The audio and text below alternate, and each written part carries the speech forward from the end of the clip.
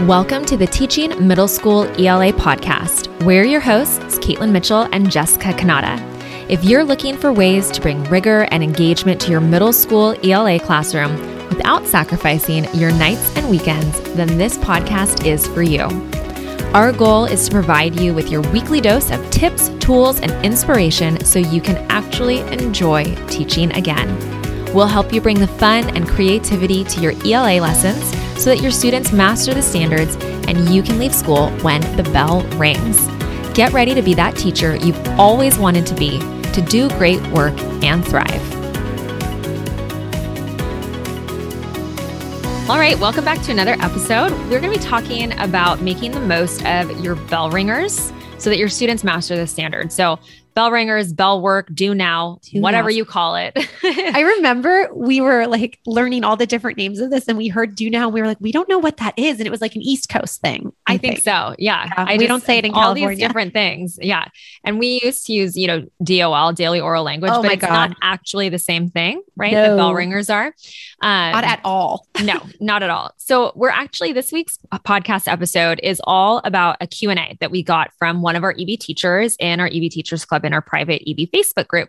And if you're not an EB Teachers Club member, we'd love to invite you to join the waitlist. You can go to ebacademics.com/membership, learn all about the EB Teachers Club, what we do. Basically, we provide really engaging, rigorous resources for you to use with your students so that they master the standards, but also so that you get to leave school on time. One of our teachers actually posted in the Facebook group yesterday, was it? I know what you're going to say. She said, I was finished with everything at school by 3:02 because I batch planned and I used all of my EB Teachers Club resources. And I had to actually sit at my desk and wait for the bell for 3:15 so I could leave school. She's like, I didn't have anything to do. Whatever will I do? I can go on Facebook. I can call my mom. It's so nice. I thought that was so awesome. So anyways, that's our goal with the EB Teachers Club, is to help you engage your students in their learning while they master the standards, but also that you get to thrive at school and at home. We want you to leave school at contracted hours, not work on the weekends anymore. So it really is this whole mindset shift with support from us, our community, and our materials. So again, go to ebacademics.com/membership to check that out. That was a total side note, but this question comes from one of our EB teachers in our private Facebook group. So this is a question that we do get asked often about bell ringers and, how do we use them successfully? So I'll read the question and then we'll go into our answer in a very specific way so that you can successfully use bell ringers in your classroom as well. All right. So the question that we got was, I use bell ringers in my classroom. How do I keep my students engaged in them? And should I grade them or not? So we're talking about engagement and whether or not we should grade them. So if you're a middle school ELA teacher, which I would assume that you are because this is called the Teaching Middle School ELA podcast, and you're struggling to fit everything in during your class period, bell ringers is actually, they're a great option for spiraling back and reviewing standards. So that's something that we hear all the time too, is I can't fit everything in, which we actually have a podcast episode about. Can't remember the number, but it's called How to Fit It All In if you want to go listen to that one too. And bell ringers are a great way for helping you fit it all in because you can come back and spiral review certain standards with your students. And it really helps you fit all of your grade level ELA standards into your curriculum in a really simple and approachable way. Do you want to go into kind of more about bell ringers or do you want me to keep going? I can keep going. Cool. So like Caitlin said, it ensures that you fit in all your ELA standards, right? But it's also important to use them to set up your expectations for the class, right? You want your students to master the standards. That's not going to happen after one lesson. So bell ringers gives you that opportunity to quickly review key concepts in class and not take up a lot of time. So again, they're not busy work. They are standards aligned. And they're meant to set students up for success. And I love the bell ringers that we've created. I know Caitlin's going to talk into why we created them, but just to give you some information, we have them for 5th, 6th, 7th, and 8th grade. And I think this is really important because I know in my own 5th grade class, I had students who were definitely at grade level, but then I had some students who were very, very advanced and they might have flown through those bell ringers in 2 minutes and then kind of been sitting there. And yes, they would, silently read and that's wonderful, but it's nice to have different options. So what I could do with our bell ringers is I could use some of the 6th grade material for some of more of my advanced students and give them the same bell work. So we're focusing on the same concepts, but they're doing more advanced work. So I just think that's key because We all know we need to differentiate in the classroom, but that can be a beast, right? Like it's hard to do that. So let's make our lives easier and let's find quality work that we can give to our students that doesn't take us hours to create. Yes, I just think that's an important side note. So Caitlin, why did we make these bell ringers? Yes. This is a funny story. And so when we talk about bell ringers in this episode, it's not just any bell ringers, right? Ooh. And I'm sure you've seen all different kinds of bell ringers online. If you're an EB teacher and you use our bell ringers, you know our approach, our philosophy for why we use them. And gosh, I must have been teaching 7th grade at the time. I remember creating them in the summer at some point. Yes. And I was looking for bell ringers for my own classroom. And everything I found was like Wacky Word Wednesday. You know, it was like, I don't know, what's another Monday one that would have been? I can't even think. Memories Monday for something that's cute. to make up, Matching right? Monday or whatever. Funny Friday, all of it. Yeah. And it seemed to me like, gosh, I only have so much time in my class period. Shouldn't I be using this time to like squeeze every ounce out of what my students can do with the time that we're given, right?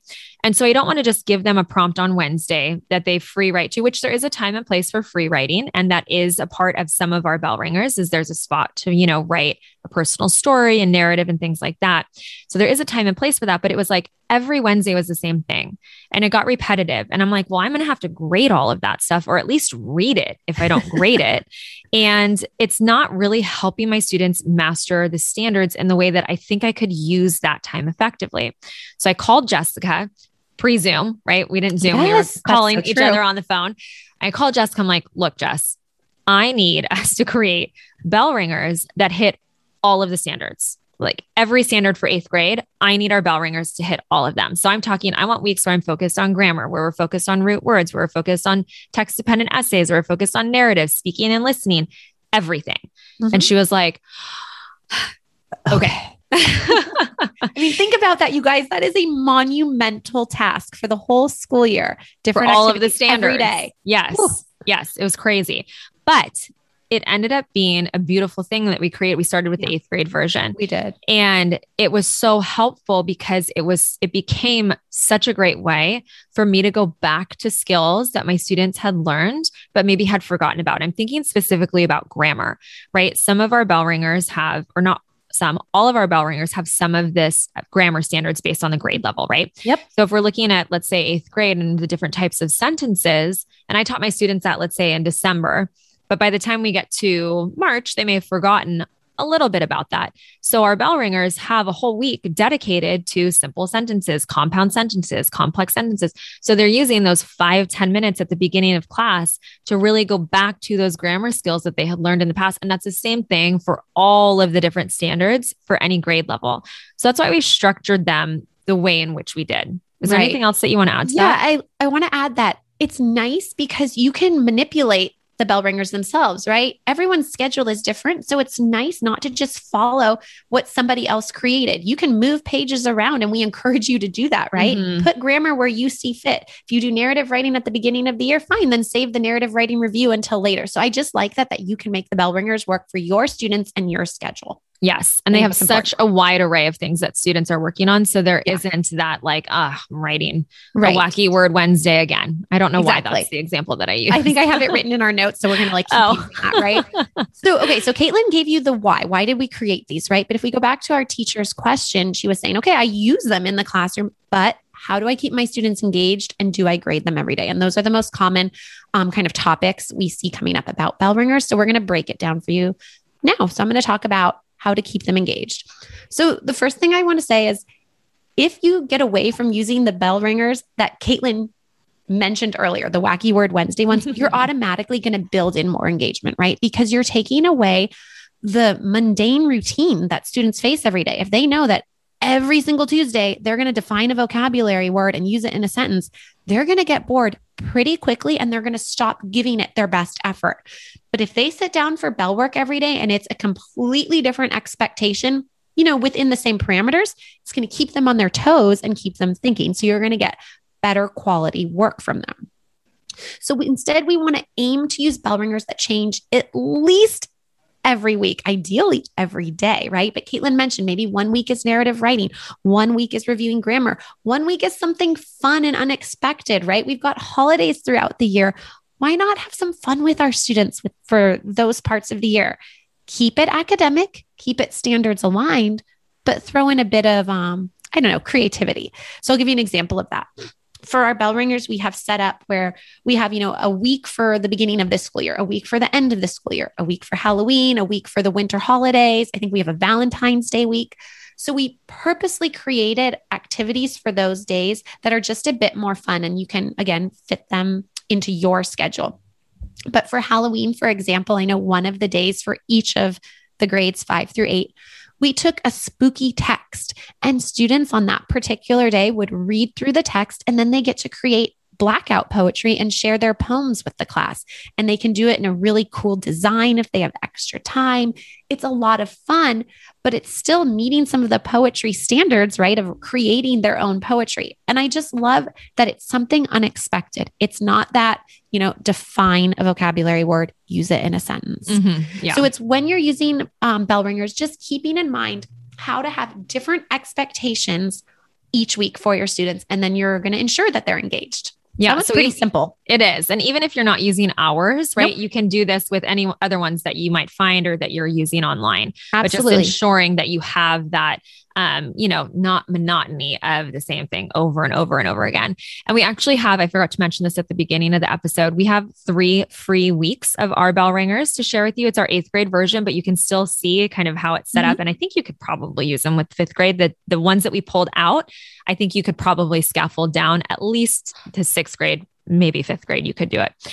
So if you go to ebacademics.com/free bell ringers with an S plural, you can grab those 3 weeks for free to kind of see what ours look like and how we structure them. So then the second part of the question was all about grading, right? How do I grade them? Should I grade them or not? So I want to talk about that really briefly right now. So one of the things that I would do is I would simply use some of that time while students are working on their bell ringers to just walk around and make sure that they're on track. It's actually really cool because if I'm walking around while they're working on their bell ringers and I can see, oh my gosh, this student is still struggling with this concept that we had finished months ago or a couple weeks ago, and they're still not getting it. Well, now I can see, hey, I need to come back to this concept for this particular student or offer them more support, maybe through IXL or whatever other programs you use that can support them in that capacity. So that's really helpful in terms of just grading and being like, okay, like participation, doesn't have to be massive grades and things like there doesn't have to be this huge weight on bell ringers. So that's one thing that I did. Another thing that I did as well that I found successful was that students only had a certain amount of time each class period that they could work on the bell ringers. So this will totally depend on the length of your class period. You might only have 5 minutes to do this or 10 minutes to do this with your students. But I always put on the board, hey, you'll have until 9:05 to complete your bell ringer for today. And they're only working on one little section for the day. So that keeps them on task. Right. And that allows you that time to quickly go over the answers too, if you need to with your students. So it's not even a grade. They're just working on it. You're walking around if you need to, and then you go over the questions together with your students. So it's, again, I think not putting a ton of weight on that grading portion. And then going along with that, just don't grade everything. Not every single thing in life needs to have a grade attached to it. There has to be some sort of intrinsic motivation for our students to accomplish things and get things done without a grade. And that takes pressure off of them too. Our students have so much pressure in their lives. We don't need to grade every single little piece of work that they turn into us. The other thing that I've done in the past is I would just pick like one day of the week's activity and grade that portion for completion or for correctness, depending on what you want to do. And really the easiest way that I did it is I just checked whether or not, boom, Monday done, Tuesday done, whatever. And they got a participation grade that was a nominal percentage of their grade, but enough that they wanted to make sure that they put that effort forth. So don't put a ton of like weight on that. Don't stress out about grading the bell ringers. I think it's more of using them as a way to help you have strong classroom management. It creates a calm environment when your students come into the classroom. They know exactly what they're doing. No class time is wasted. They also get to spiral review all of these standards, and it helps you kind of pinpoint where students are still struggling with certain concepts. So look at the grading as kind of like the secondary thing for the purpose of bell ringers that you're using in your classroom. I really like that. What I just said. What you just said. Yeah. Because it's like, ask yourself, why am I using these? Right. And the purpose is not to just get an extra grade in your grade book, right? It's to spiral that review and help your students master the standards. Well, if they're doing that, then you don't need the grade. Right. Exactly. So hopefully that was helpful. Thank you to our EB teacher for that great question.